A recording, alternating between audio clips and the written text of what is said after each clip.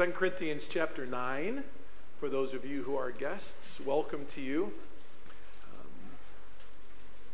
It's good to have you. We would love to give you a gift as you leave this morning. So we'll have some ushers at the back door with some gift bags in their hands. As a matter of fact, if you'd like to have one right now, if you just slip up your hand, we'd like to give you a gift as we journey to 2 Corinthians chapter 6, or maybe someone you came with can raise their hand. Raise them up real high. Our ushers will find you. We just want to give you a gift and say thank you for coming this morning. And, if you want to take time over the next few minutes here to fill out the card in there that we have knowledge of your guest visit and pray for you, we'd love to do that. That card's inside the bag with the pen. Other than that, feel free to take everything home with you, okay? I look forward to meeting you outside afterwards. I usually circle out this way and try to head out there as far as I can to see as many people as I can. So you may not want to see me, but please know I want to see you. And if we can meet somewhere in the middle, that'd be great. All right? That'd be great. All right, 2 Corinthians chapter 9, we're going to look at verses 6 through 9 this morning, and then finish chapter 9 next week, God willing, by looking at verses 10 to 15. And really, this is all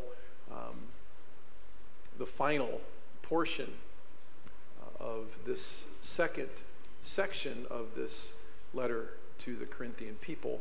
And again, for those of you who are guests this morning, we take one Bible book a year, and we settle down in it, and we kind of study it together and try to apply it together as best we can.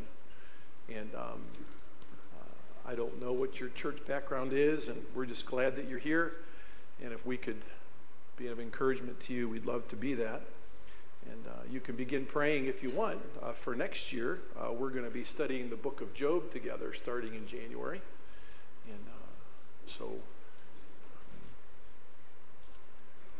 hopefully you'll still be here then as we journey through that book. And I'm certainly praying about what I'm going to begin preaching in January of 2023. So always praying about what we should study in God's Word that's timely for our flock. Let's read these verses beginning in verse 6. Now this I say, he who sows sparingly will also reap sparingly, and he who sows bountifully will also reap bountifully. Each one must do just as he has purposed in his heart, not grudgingly or under compulsion, for God loves a cheerful giver. And God is able to make all grace abound to you, so that always having all sufficiency in everything, you may have an abundance for every good deed. As it is written, he scattered abroad, he gave to the poor, his righteousness endures forever. Now he who supplies seed to the sower and bread for food will supply and multiply your seed for sowing and increase the harvest of your righteousness. You will be enriched in everything for all liberality, which through us is producing thanksgiving to God. For the ministry of this service is not only fully supplying the needs of the saints, but is also overflowing through many thanksgivings to God. Because of the proof given by his ministry, but this ministry, they will glorify God for your obedience to your confession of the gospel of Christ, and for all the liberality of your contribution to them and to all, while they also, by prayer on your behalf, yearn for you because of the surpassing grace of God in you. Thanks be to God for his indescribable gift. You probably noticed, like me, in meditating on this text, that over 10 times in these final 9 verses, we see a mention, either by proper name or personal pronoun, our God. When we get to verses 14 and 15 next week, we'll again rejoice regarding what God has done in our hearts regarding sharing to the needs of the flock unto the mission God has given us. And we will leave next Sunday giving thanks unto God for his indescribable gift And all of this is sourced in his grace. You'll remember at the beginning of chapter 8, we mentioned how this second section of this letter, which is chapters 8 and 9, is bookended by the word grace. Okay? Since salvation, when we're governed by the Spirit, God is at the controls of our lives, and it's a beautiful reality. And God's grace here compels us to live a life of a share unto gospel purpose and to enjoy a life of care that God supplies for those who share. We could get very cliche about verses 6 to 15. We could call it caring for those who are sharing. I feel that would take some reverence away from the passage, to be sure. But the reality of how God operates here is clearly seen in how he cares for his people who care for his cause. He does care for the people who care for his cause. I've often wondered how much I've lost out on that. Sharing. And then understanding God's caring in all of this unto his mission.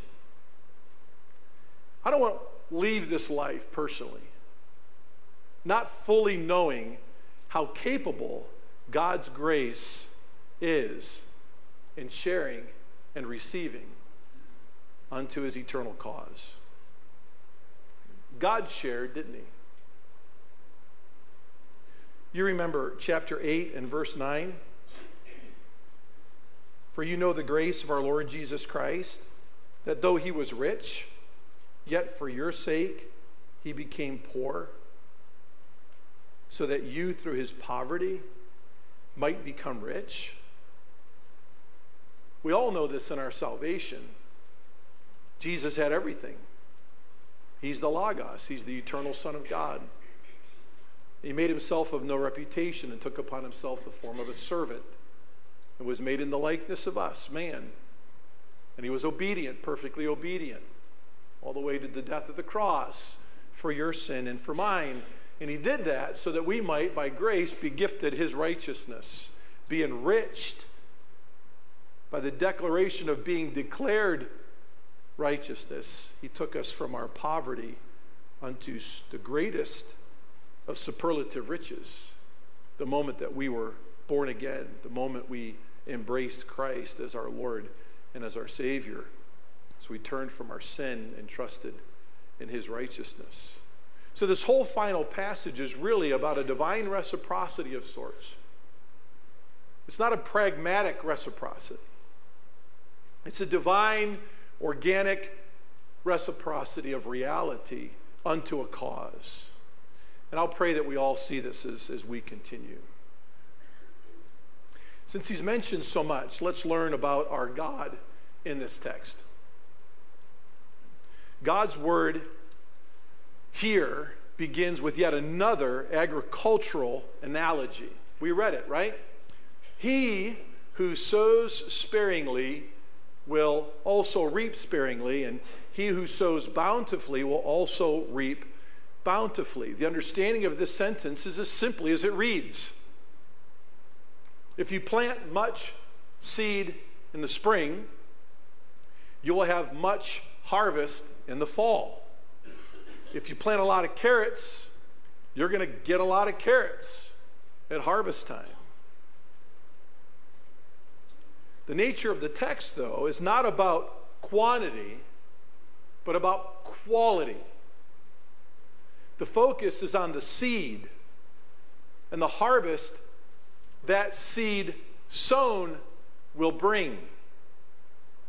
We've already spent much time talking about sharing according to, not out of, that which the Lord has given.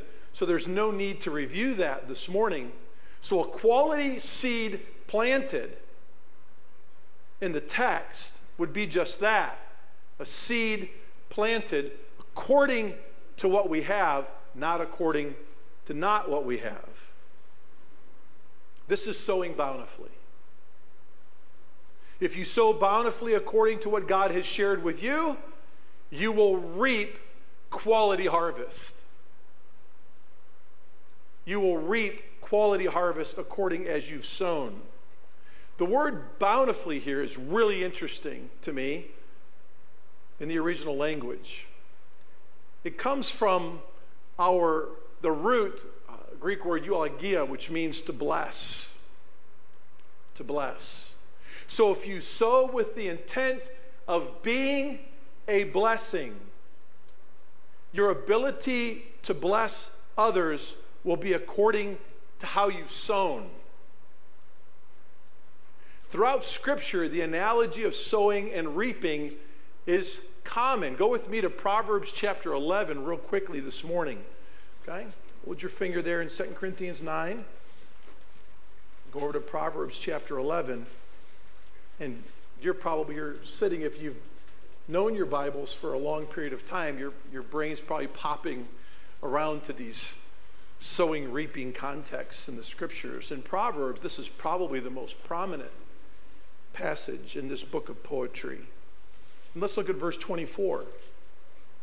There is one who scatters. Remember, this is a wisdom book. These are generally accepted truths of wisdom, right? We're not in present active imperative. We're not in mandate-based living here. These are just wisdom truths. Okay? There is one who scatters and yet increases all the more. And there is one who withholds what is justly due, and yet it results only in want. The generous man will be prosperous, and he who waters will himself be watered.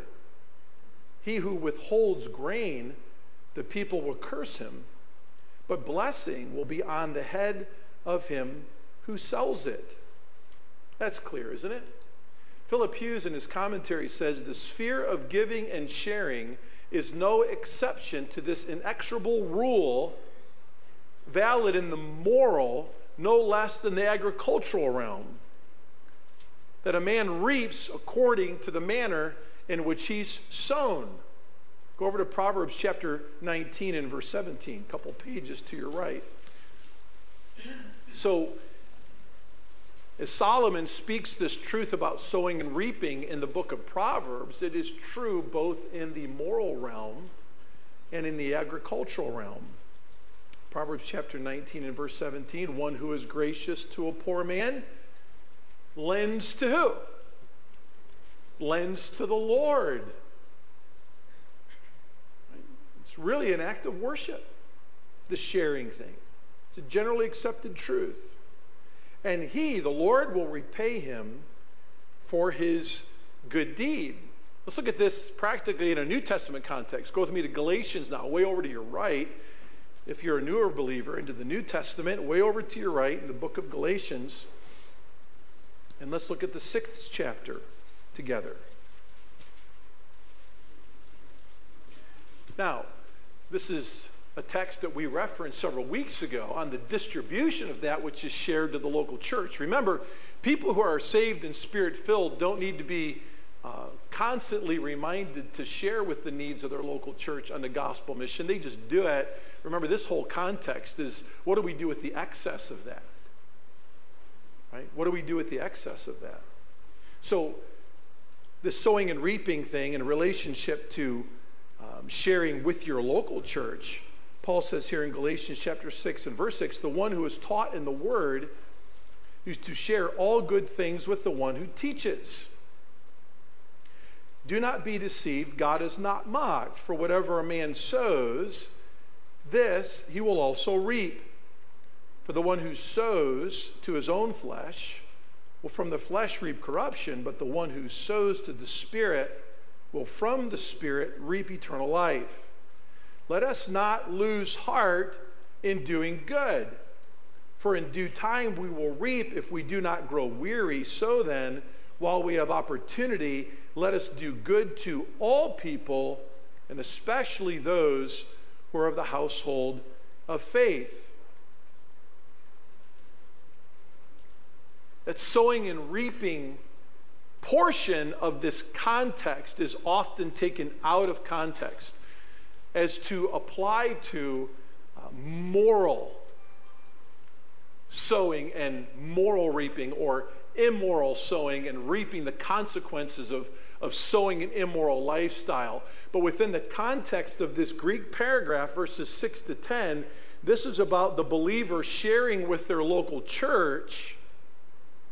And it's a comprehensive sharing, but yet it's a prioritized sharing.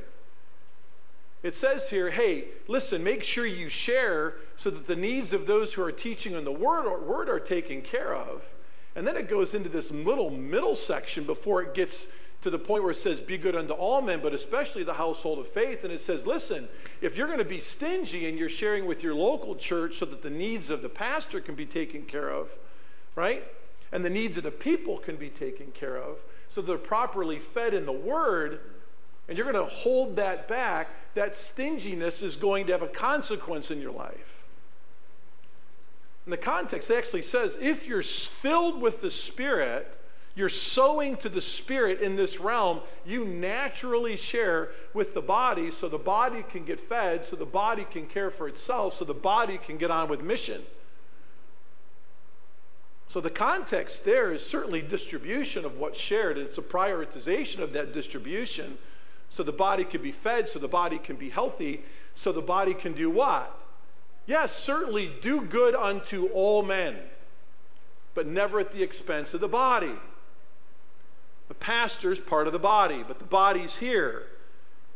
And so even here is a context of excess. You do good to the body, you care for the needs of the teacher and the sheep, so the sheep can take the excess of what you're sharing and make sure they can do good unto all men. You see that? So there's the excess.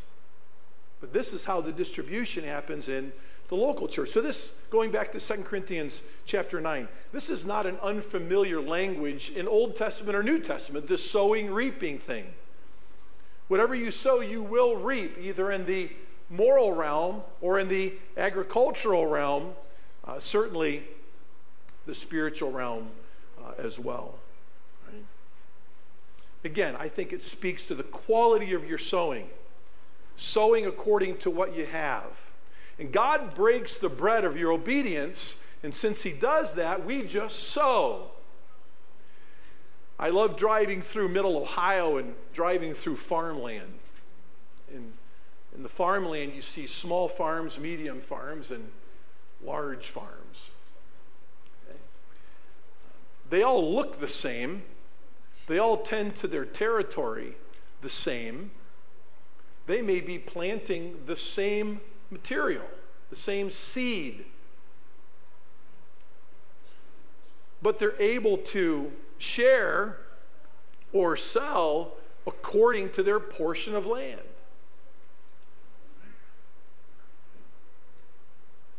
And they do so. In a spiritual realm, that's all the Lord's saying here through the Apostle Paul. According to, not out of, what He has shared with you, we sow. Right? But this seed analogy cannot be disconnected from, I believe, the parable of the soils that the Lord Jesus gave. I think this is in relationship to sharing inside the local church. You cannot disconnect that to the church's ability to cast gospel seed out as a result of making sure that their needs inside the church through sharing are also cared for. And Paul's telling the Corinthian church here, hey, keep going. You're doing a great job. Remember, this is about completion, right? They were sharing. They did have excess. Now they're just talking about wrapping up the excess and getting that thing ready to be delivered. And he says, keep going. And don't ever forget, this is what God's going to do through your gift of excess. Because He's God, and God can't help Himself but be God. Macedonia shared out of their smaller healthy field, and God is going to bless them. You people in Achaia, you have a little bit more in your storehouse of excess, and the more you have, you give according to that, and certainly God is going to spiritually and practically reproduce your kind. So no, this is not about a gospel of health, wealth, and prosperity. This is not give to get rich. Right? As a matter of fact, the world doesn't get rich by giving, does it? Right? The world gets rich often by hoarding,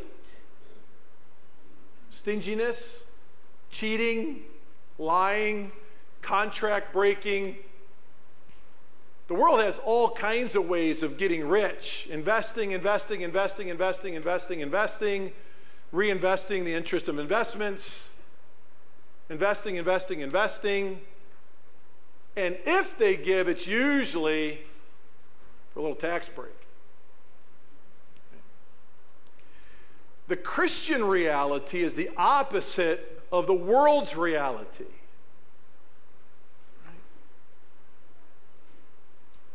The world is not used to just giving or sharing.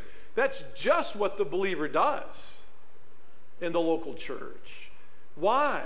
Because we know God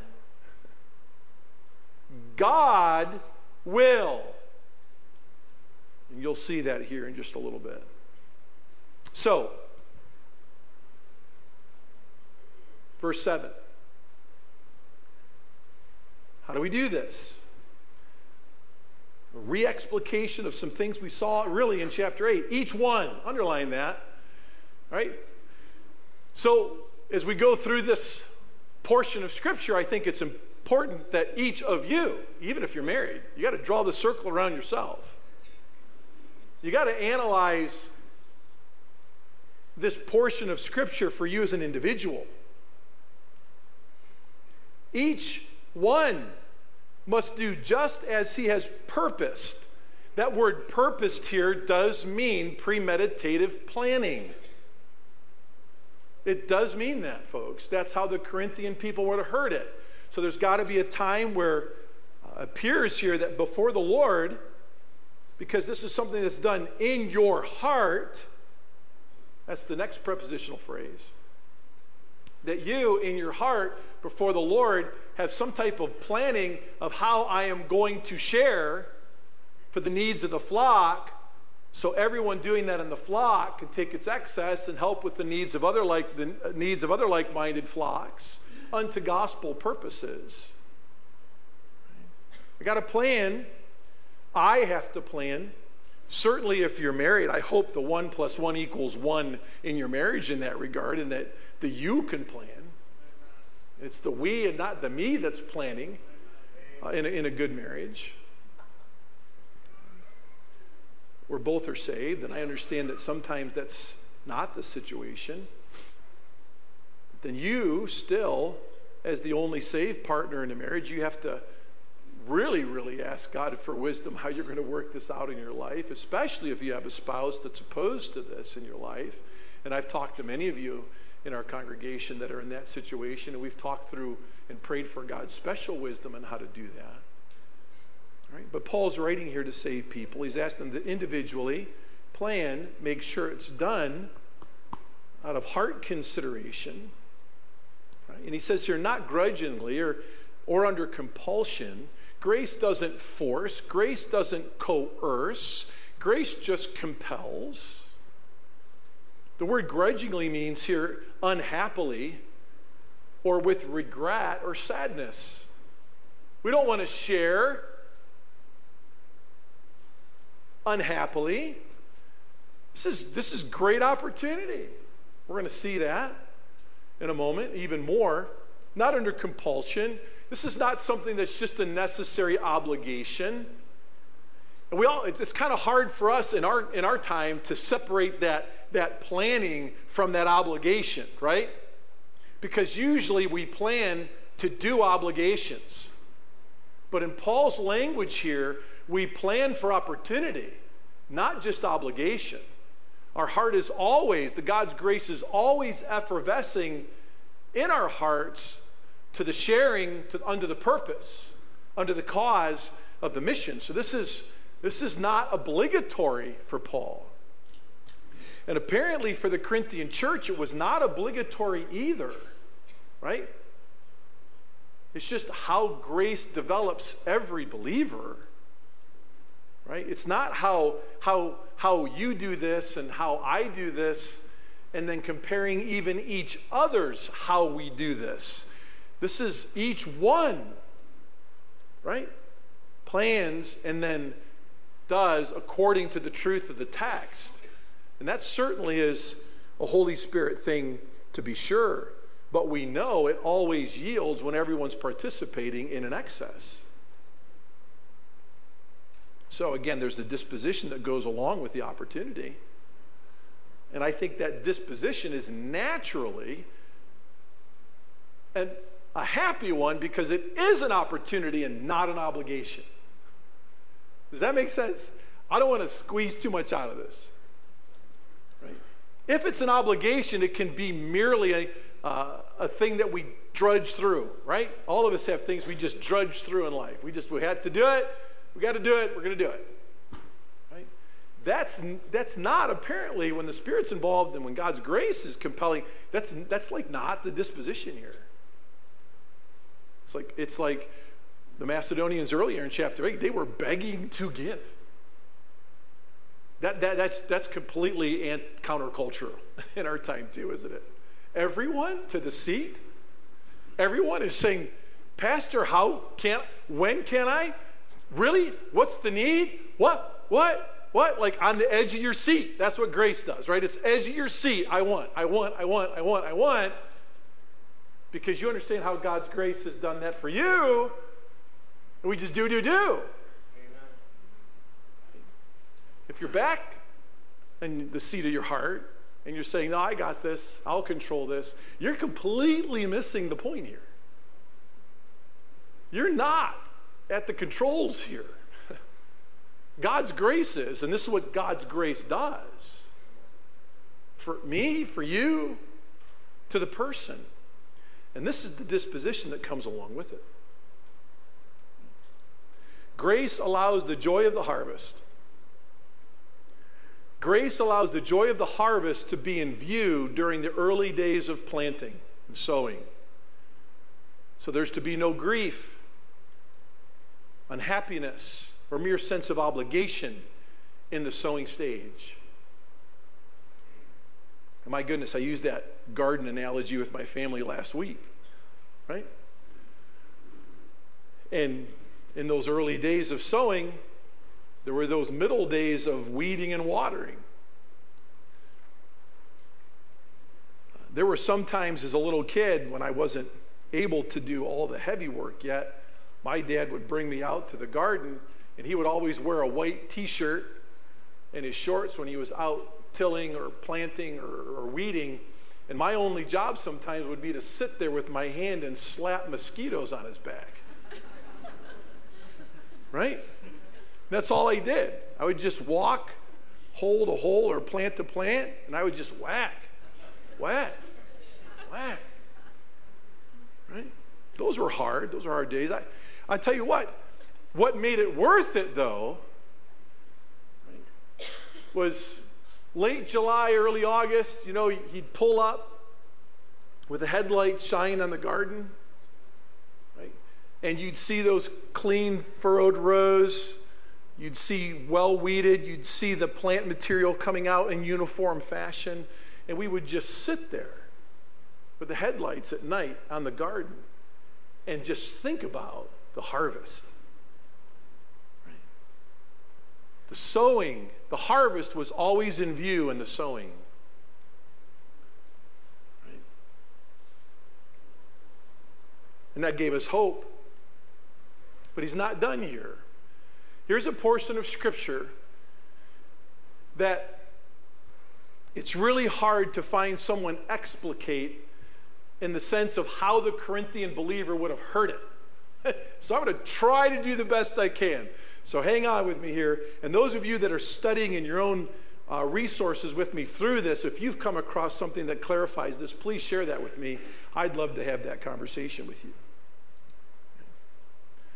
For God, last phrase of verse 7, for God loves a cheerful giver. Now, we always jump to the end of that phrase. We always jump to the dispositional side of that. And it's usually done in an environment of some type of manipulation or coercion. In other words, we have to manipulate or coerce people to joy. And don't forget, when you fulfill your obligation to share, you better be happy. Because God loves that kind of dude. Right? That's not the context at all. And sometimes it's like really hard for us to unthink something we've heard and meditated on for a long time. The emphasis here is, again, is on God. We find our motivation to share from Him. And it says here, God loves a cheerful giver. Whew. This is hard for me. We all know what cheerful means. It comes from that root word that we have in our English language, which means hilarious, right? God loves that hilarious giver. That's cool. We get that. That's the slam dunk part of this. Where's the hilarity sourced? We know it's sourced in God's grace, not our discipline to just fulfill an obligation. Sourced in God's grace, it's constantly developing us to grow in Christ's likeness and understand what it means to serve and worship in this way. Yes, the goal is really on the prize of the harvest. That's the motivation for sure in the context, but it says here, a primary motivation is God loves. Well, I thought God loved everybody. I'm sitting here trying to tear this text apart as best I can. I'm thinking, God loves. Well, I can't remember another time in the whole Bible where it says God loves someone for doing something like this. Or God has a special love for someone that does something like this. Or like anything. We know that God has a love for the world, right? For God so loved the world, He did something, right? He sent His only begotten Son into the world, right? That whoever would believe in Him would not know eternal condemnation, but would have eternal life. So God loved those He's created in His image, and He demonstrated that love by sending one who could take all their sin upon Himself, incur the full wrath of God on Him, His Son, so that if all come to His Son and ask for forgiveness of their sin, they'll know peace and joy as they invite Him by faith to be Lord of their lives. God loves the world that way. When you do accept that demonstration of love, and it goes from a broad demonstration of love to an exclusive application of love for you, when you accept the gift and act on the gift of faith in Jesus Christ, you know redemptive love, you know the love of righteousness, you're declared perfect because of Jesus the moment that you trust Him. We love Him because He first loved us, and He continues to love His Son in us. Therefore, we're perfectly loved. Jesus said, I've loved my own, and I'll love them until the end of the age. But the love here is not that love. It's not a description of the previous two kinds of love. It says here, God loves. And it's not the root Greek where we get our English word friendship love. It's not a friendship cordial kind of love. It's not philos, it's agape. So I really struggle with this. God loves. There's something not extra special, but there's something, can I say, unique about this kind of love that God demonstrates to His children when they get this sharing thing. I just said, Lord, give me an illustration to try to convey what's being said here. And this is what came to mind. I can sit in my living room on Christmas morning and observe my children. I, like you, love all of them equally. That's never going to change. But let's say while all the busy things of Christmas morning are going on, there's one of those kids that decides to quietly break away to the kitchen and bring each of us in the family room some breakfast cake and a coffee or orange juice. After a while, that same kid is compelled to go get the trash bag and starts picking up all the wrapping paper and boxes, etc., that were remaining after gift opening. And if that wasn't enough, he separates all the gifts according to each person's name and offers to carry those gifts to their bedrooms for safekeeping for later. He's like, who's that kid? Right? But I'm just saying, if that was the case, you'd be sitting on your couch observing all this quietly, and you'd be asking your same thing, like, who's this kid? Right? Wow. You love them all the same, but this one really understood somehow, some way, that he's been lavished this morning with a lot of good gifts. And he can't help himself but to give back this way. And it's a privilege for him to do that, or for her to do that. It's a joy. And they're not even looking for a pat on the back. They're not looking for an attaboy, or they're not looking for, hey, he's a chip off the old block. See, sweetheart, I did have an influence. It's not that at all, right? This is the kid that just does it because he's overwhelmed with what he's been gifted. And he's going to do it whether his siblings or anyone else in the room helps out or not. Right? And in that moment, while you love all of your kids the same, there's a unique admiration for that one. There's a unique appreciation for that one. And this doesn't destroy positional truth, folks. But all I'm saying is that I can't find anything else in the Bible to compare this to. It's here, and it's got to be addressed. And I'm trying to explain it as best I can. There's a unique admiration for that one, while you equally admire all. And that admiration is, wow, they really understand the grace of sharing. They got it. And their natural impulse is to do this. God loves. There's an admiration, a unique admiration for you, for me, if we get this.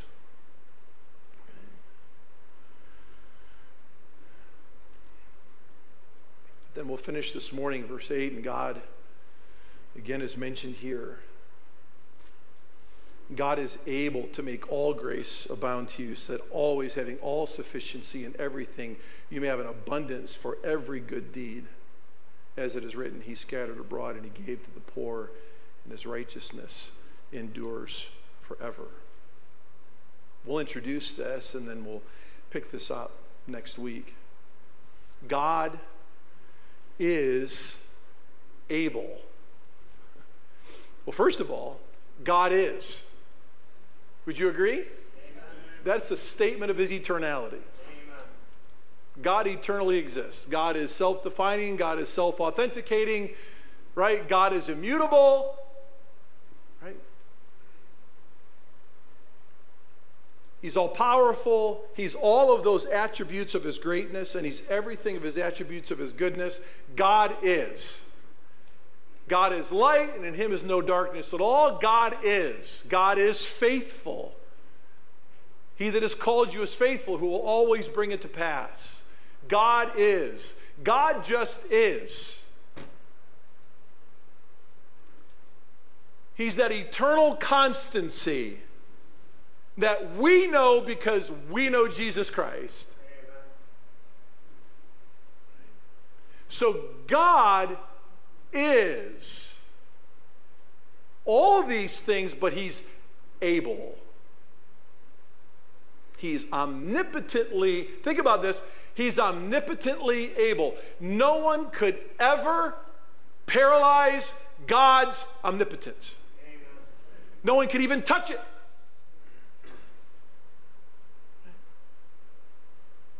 There are those who have tried. At Babel, that worked out well. Right? Every time people tried to wrap their minds around, let alone touch, the person of who God was. Silly us, right? God is able.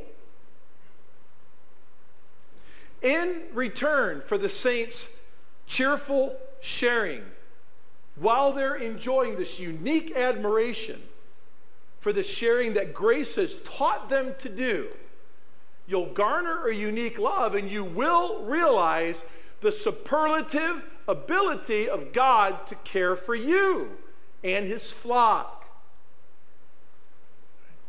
You read it twice this morning with me. The repetitious use of the word all in verse 8. Colin Cruz in his commentary, and some of you know this if you're linguists, this is called paronomasia. It's the repetition of the words having the same stem, and the same stem is all. Paul uses about every form of this word all known to the Greek language at that time in this verse. And we'll examine the superlative language for this word all. But God is able to make all grace abound to you. And that's where he steps off into speaking about God's ability. And he steps off first and foremost to reminding them how grace first introduced itself to their lives.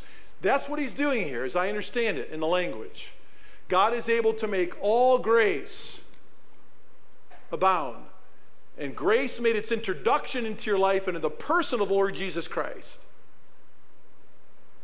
And that grace, because it's in Christ, is eternal, and it never has a off switch. You can't even dim it. Amen. It just is what it is.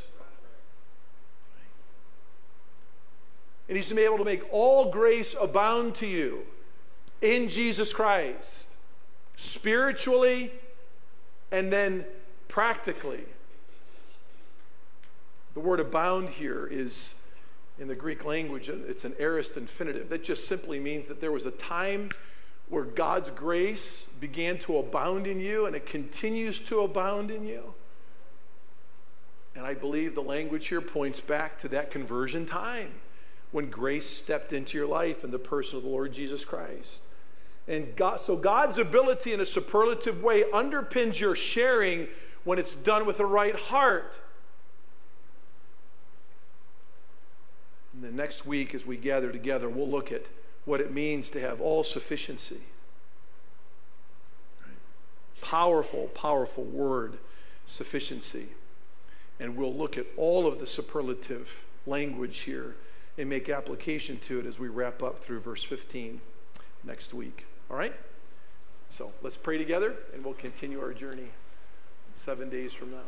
Father in heaven, we love you. Thank you so much for a simple and practical understanding of this text. And we ask, Lord, that you would, by your grace, govern us with your Spirit, continue to teach us what this means. So as a body, everyone here that says, I know Jesus, would be governed by grace, filled with the Spirit, so that we might understand what it means to sow bountifully in a qualitative way and to reap bountifully in a qualitative way. I pray, Lord, that this congregation would know, starting with its pastors, the truth of this text.